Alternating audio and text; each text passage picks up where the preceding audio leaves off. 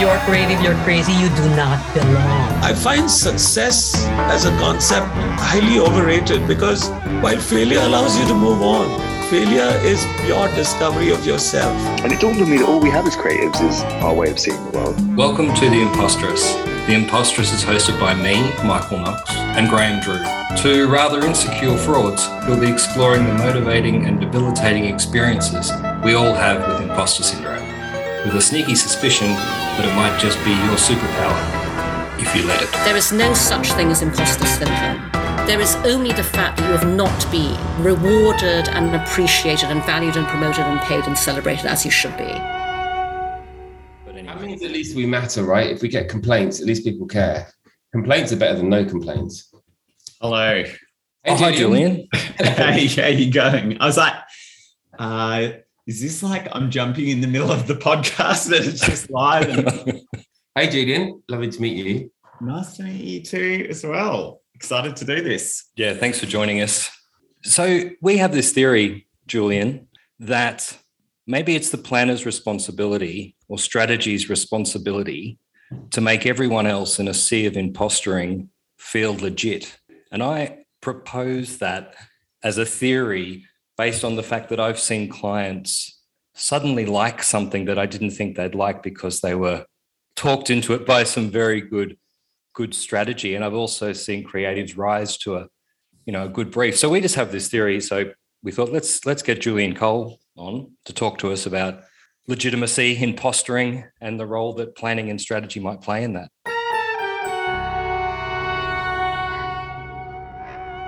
So two things come to mind there is like the first, it's really funny because sitting as a strategist, I often feel that the one thing that every strategist has got in common is imposter syndrome. Like we all face it. And it's interesting because the way that I believe strategists have got to that point is because we don't have training. We're kind of these lone rangers who are often kind of put out by themselves and no one's trained us properly. No one's given us that foundational training in strategy. So we all feel like frauds because we've never had that fundamental training. We don't even talk about it that often. So it's great having podcasts like this. The second thing is that if a strategist was to help you get over imposter syndrome, and I think one of the biggest skills that we do is we're like a translator, translating between the science and the arts, or between the creative and the business. And I think that's where we can help. When you're feeling frustrated, like if you were in another country and you had a friend who could talk their language, that's going to make you feel so much more confident. You can have such deeper conversations and you can feel like you're heard and understood. So I think that's probably where that idea of the strategist can make you feel can move that feeling away of imposter syndromes for creatives. I love that explanation as translators. What a planner or a strategist can come in and do is do that translation piece where they almost sort of like go, I have no opinion, but here are the facts. Of course you have an opinion, but you present them as facts. Amazing moments where it becomes that irrefutable truth where they've gone from, I don't like it, but I can't disagree with this. So now he's done this kind of linguistic kung fu on me and I'm starting finding myself agreeing. And, that's why strategy can be so powerful. But also, as everything, there's a flip side to that. There's a massive pressure on it because any creative person who's honest with themselves will tell you that the right brief, 75% of the creative job is done. It's almost effortless. And again, the opposite is true. So there's a lot of pressure there. Right? Because you set the course of the ship. Sure. I think that the moment of that brief and the pressure around that brief is something that we've built up, but can be easily fixed too. So I've got two things and would be great to hear from your perspective as a creative on the other side of the fence, what you think of these two things. So the first thing is I used to always feel that pressure around the creative brief. This is the big moment for the strategist. This is my presenting of the creative idea. And that pressure, again, if we're talking about imposter syndrome or putting extra pressure on yourself, that meeting of the briefing, horrible, because it's your one shot.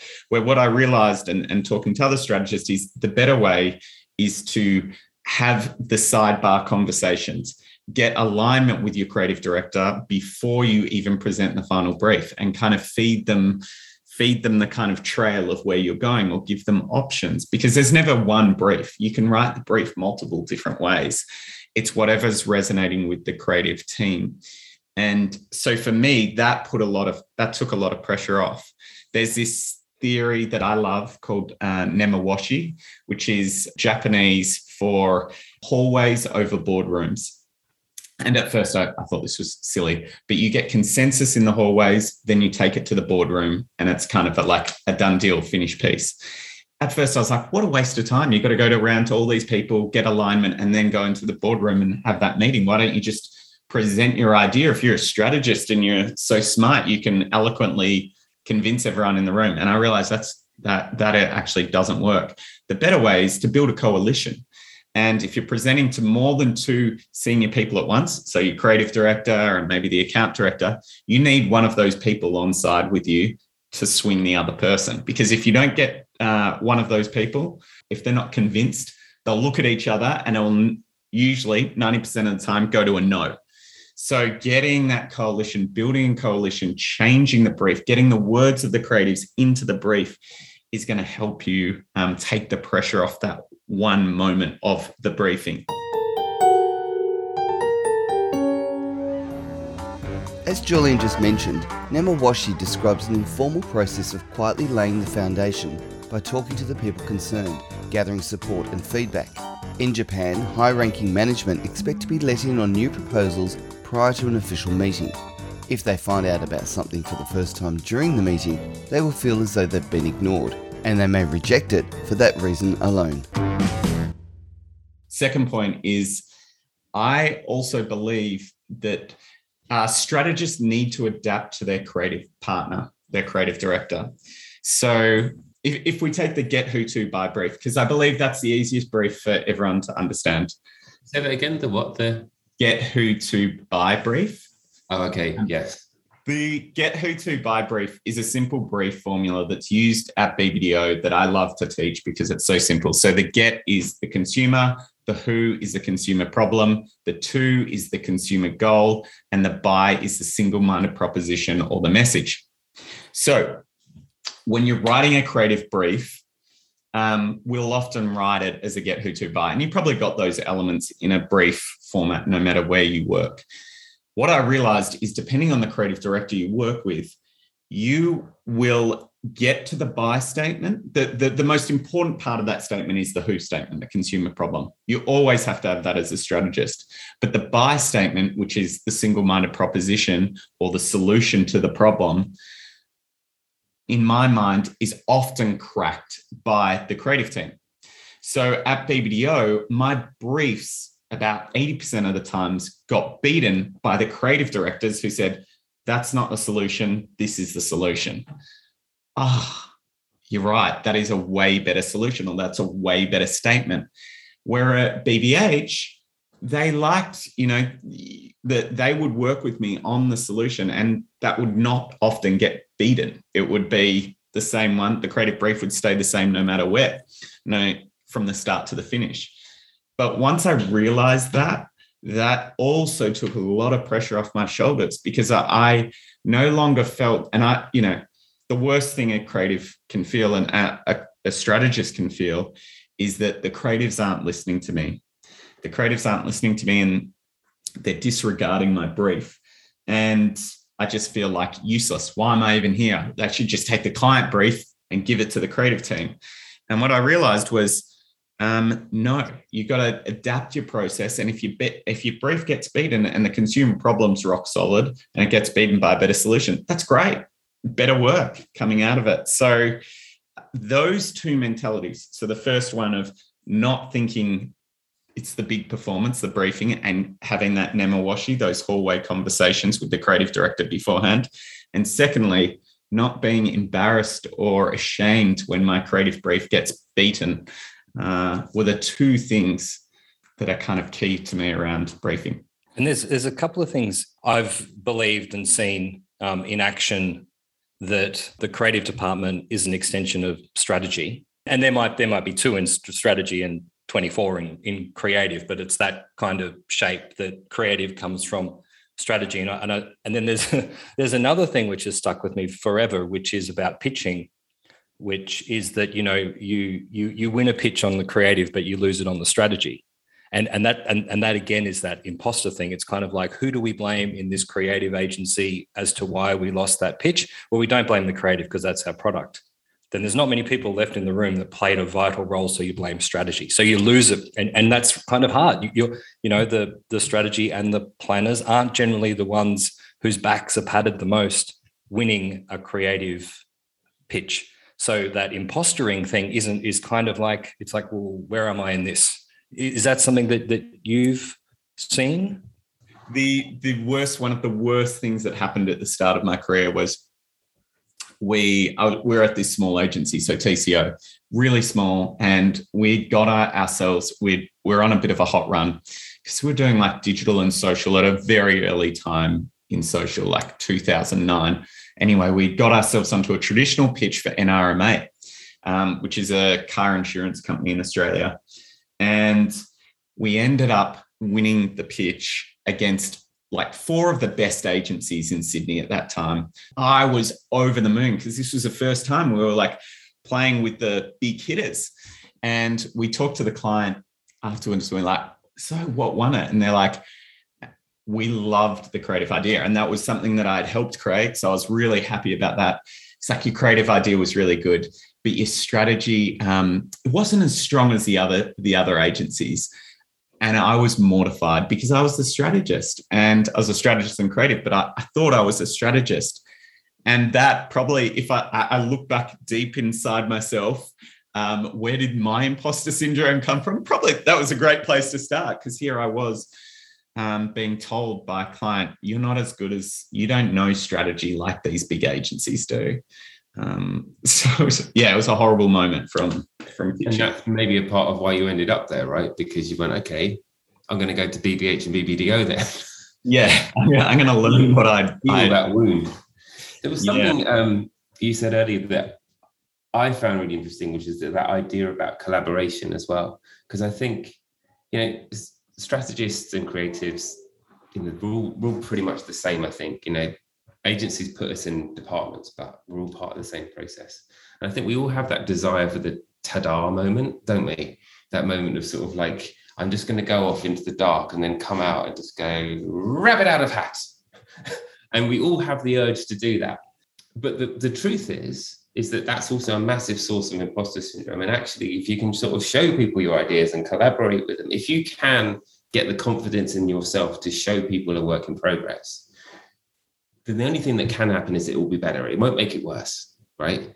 Learning that is just so fundamental, but it's really, really hard. As a creative, it's really hard. Nobody wants to, you say, how are things going? Yeah, I'll show you in like 3 days, even if you kind of got it already.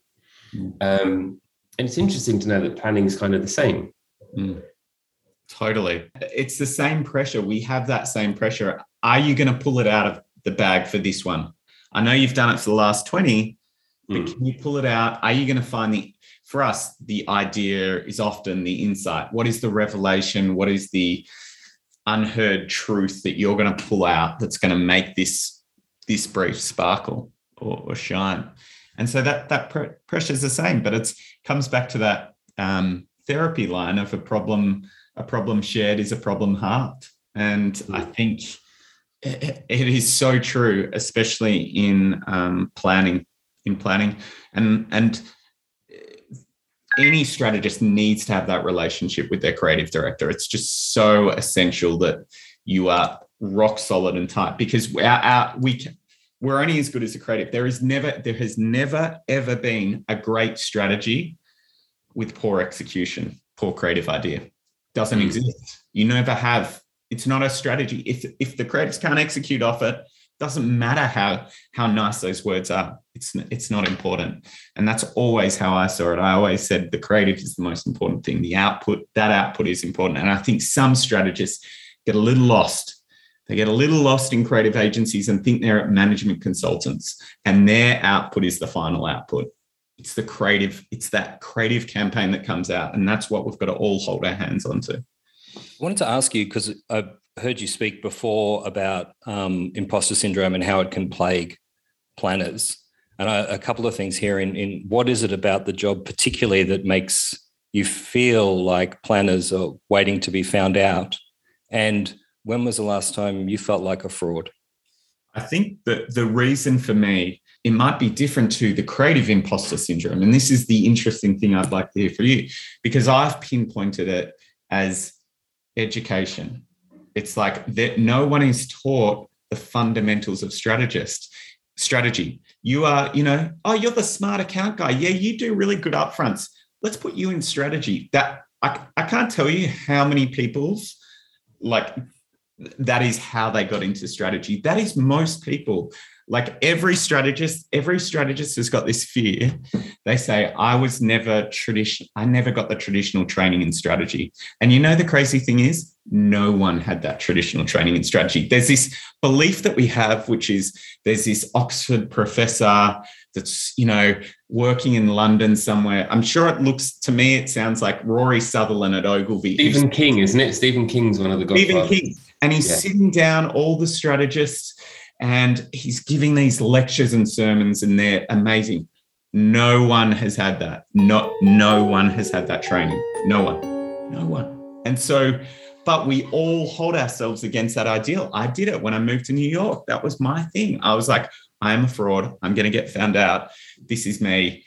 I'm working at BBH now. But once I told people, they brought me in and they taught me. And that's why I found the opportunity with what I'm doing now, which is the Strategy Finishing School, which is teaching those fundamentals and trying to move that imposter syndrome away.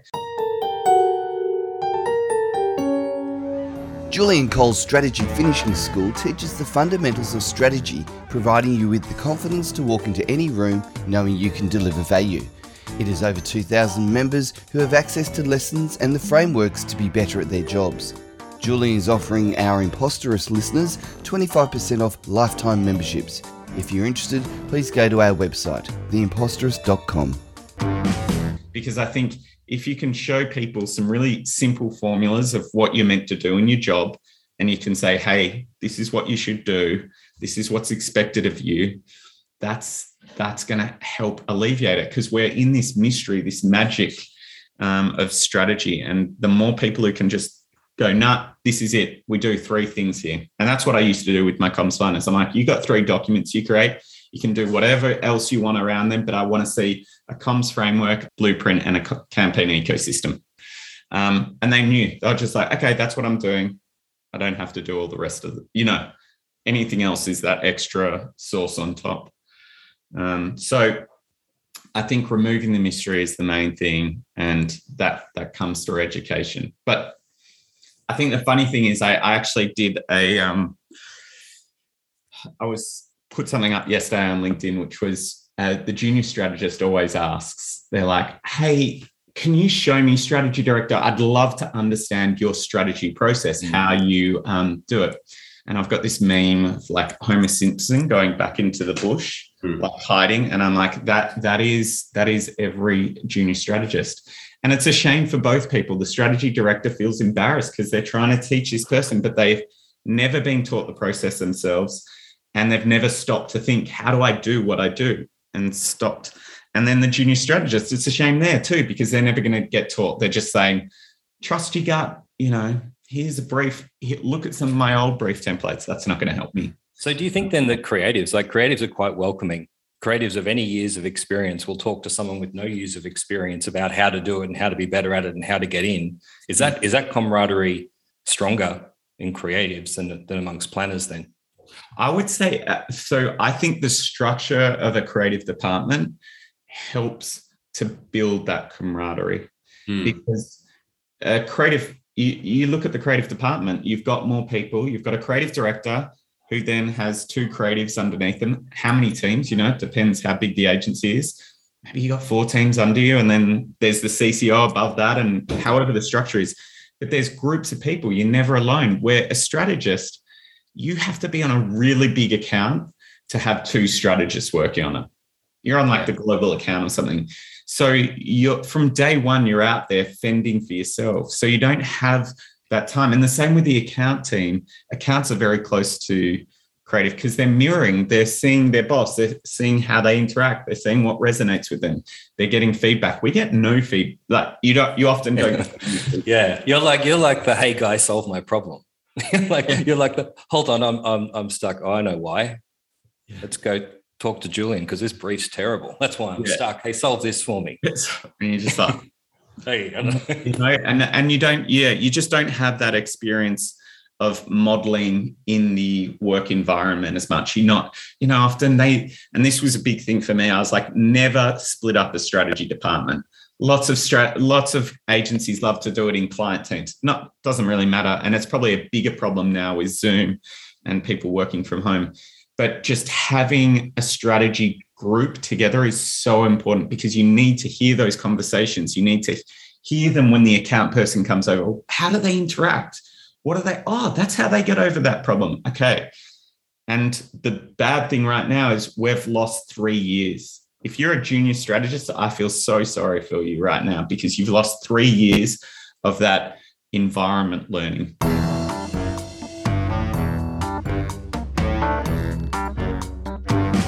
Who are you not to be great? You, with the imagination of a brilliant child and the powers of an ancient god. Who are you to be ordinary? You, who can rescind life or raise the dead. Who are you to be afraid? You, who can serve as judge and jury while hoarding infinite lives. Who are you to be a slave to the past? You, who can travel time like the oceans and rewrite history with a single word. Who are you to be anonymous? You, whose name should be spoken in reverent tones or in terrified whispers. Who are you to deny greatness? If you would deny to yourself, you deny to the entire world. And we will not be denied. Just on the subject then of imposter syndrome, any examples where you've seen it destroy work, culture, even careers? Because you obviously are someone who feels that there are, planners and people that work in different industries suffering from that. Have you ever seen it get to a point where it's been too much for individuals or workplaces? I think I can only talk to my personal experience because I think imposter syndrome, it's really hard to see when it's hurting other people and holding them back because there are so many, when we talk about mental health and so many other things that are massive issues for creative people, it's hard to pinpoint that was imposter syndrome. So I'll talk to my own experience because that's what I think I can talk to. It definitely held me back at the start of my career. When I moved to New York, my experience, as I have talked about before, I kind of talk it down. I talk it down by saying, hey, I worked at backyard agencies. I should stop saying that because it's kind of talking down that experience. And I did that when I moved to New York. I had massive imposter syndrome because I'd never been taught the fundamentals of strategy or never had proper training. But the second thing I did was rejected all the experience that I had in Australia. And what that did was I didn't make any work for the first 2 years of being in New York. And as creatives, we know that is like kills you on the inside. And what I realized was I was trying to sell innovative work, digital work. I was at a traditional agency and the clients only wanted to buy traditional. They didn't want to buy digital work. One of the things that I'd learned, we were presenting, I think this was at BBH, to Axe. Oh, no, sorry, it was to PlayStation. And we had a very innovative, integrated kind of campaign that was going to force them to do something new, take extra time away from what they were doing. The last 3 times we'd presented innovative work, we'd never talked about the budget or KPIs. And I brought that up softly, a little meekly to the CD. And he said, no, we don't talk about money or, they'll find money if the great idea is there or they'll just buy it. And what I realized was my experience in Australia when I was selling integrated stuff there and quite kind of at the forefront of digital stuff and selling in social back there, it was all about putting KPIs around key performance indicators and goals around what the work will achieve. And I had always been embarrassed to not bring that up when I got to New York, because I was like, oh, maybe you don't talk about KPIs. Maybe that, goals, that's kind of like, that's what only small agencies do. And what I realized was that actually is what clients need. Clients want, it's almost an insurance policy. It's not it's a guide, not an expectation. And I think a lot of people in America saw it as like, oh, this is the contract. If you say a KPI and you say, hey, we think it's going to get to these numbers and here's some pieces for you, they think that we're going to lose the agency if we don't hit those numbers. Where what I realized was in Australia, we realized, and that's just like, that's the goalpost. That's what we're aiming for. But what it allows clients to do is sell in more work. And so because I had kind of discounted my whole experience and kind of, I'm not as smart as all these other people, I never brought that up. But after 2 years of not making work, I'd kind of had enough. And I was like, all right, I need to bring this up. And I said, let's do KPIs. We need to do this. Had a big fight with the creative director. But in the end, we got the work sold because we did that. And we changed our whole approach to how we presented innovative work. So I think there's 2 years of work at BBH that's sitting in some PowerPoint folders that was freaking amazing work that died. Yeah. So that's great. That, like the 2 points, I guess, of the KPIs and also the other point you make regarding the budget, kind of knowing what that is, giving you the framework to actually respond to set you up, to actually say, this is why this is right because of these, gives you more reasons to kind of answer. And it just gives, and especially for people who don't work in creative and who don't want to take risks, which is often the marketing side. As they get further into the organization to sell in a creative idea, they're talking to people who need different things and they want numbers, they want budgets, they want numbers. What's this going to do? What's this going to hit? And if you don't arm them with that, they're going to get their lambs to the slaughter. Was there anything else on this subject that you wanted to talk about or mention? If you are feeling imposter syndrome, especially like, I think I can talk to the strategy version of imposter syndrome. And I think that is something, just know that that's something felt by everyone. I often say that we have this idea, as I was saying before, of this amazing philosopher who teaches the students of strategy in some agency that exists or some company in the world. It doesn't exist. That doesn't exist. From the kingdom of Keynote. Yeah, it's like kingdom of Keynote. Here we go. It doesn't exist. So take solace that that's true. The other thing that I think is true is when I started in strategy, I thought there was a secret herbs and spices recipe to strategy. There was like some special one that only the colonel knew and only the best agencies and strategists knew. But what I've realized as I've gone further into strategy is there's no one way to do strategy. There's no one strategy process. What I say, it's more like your grandmother's spaghetti bolognese recipe. She's got her own flair. Everyone's got their own one.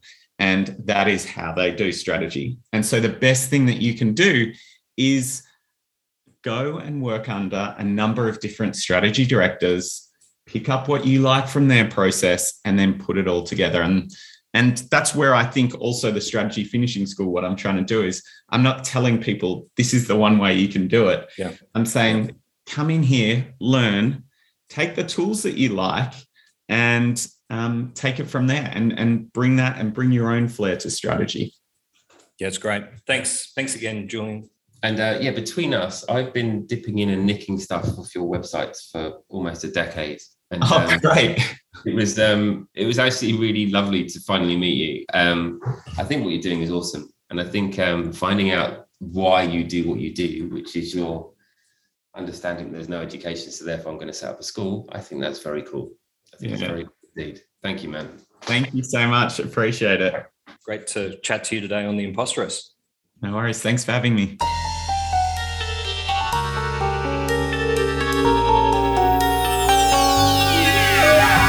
Thank you very much for listening to The Imposteress. Apart from our fine Imposteress guests, none of this would have been possible without the help of the following wonderful frauds. Firstly, Andrew Stevenson at We Love Jam Studios, best music and sound house in Australia. Without his help, this would have been a series of WhatsApp messages with emoji responses. and also Hilton Mode, who has graced us with his theme music that you're listening to now. If you would like to catch up on all the other podcasts in the Imposterous series, visit theimposterous.com. Here you can also get in touch with us via email.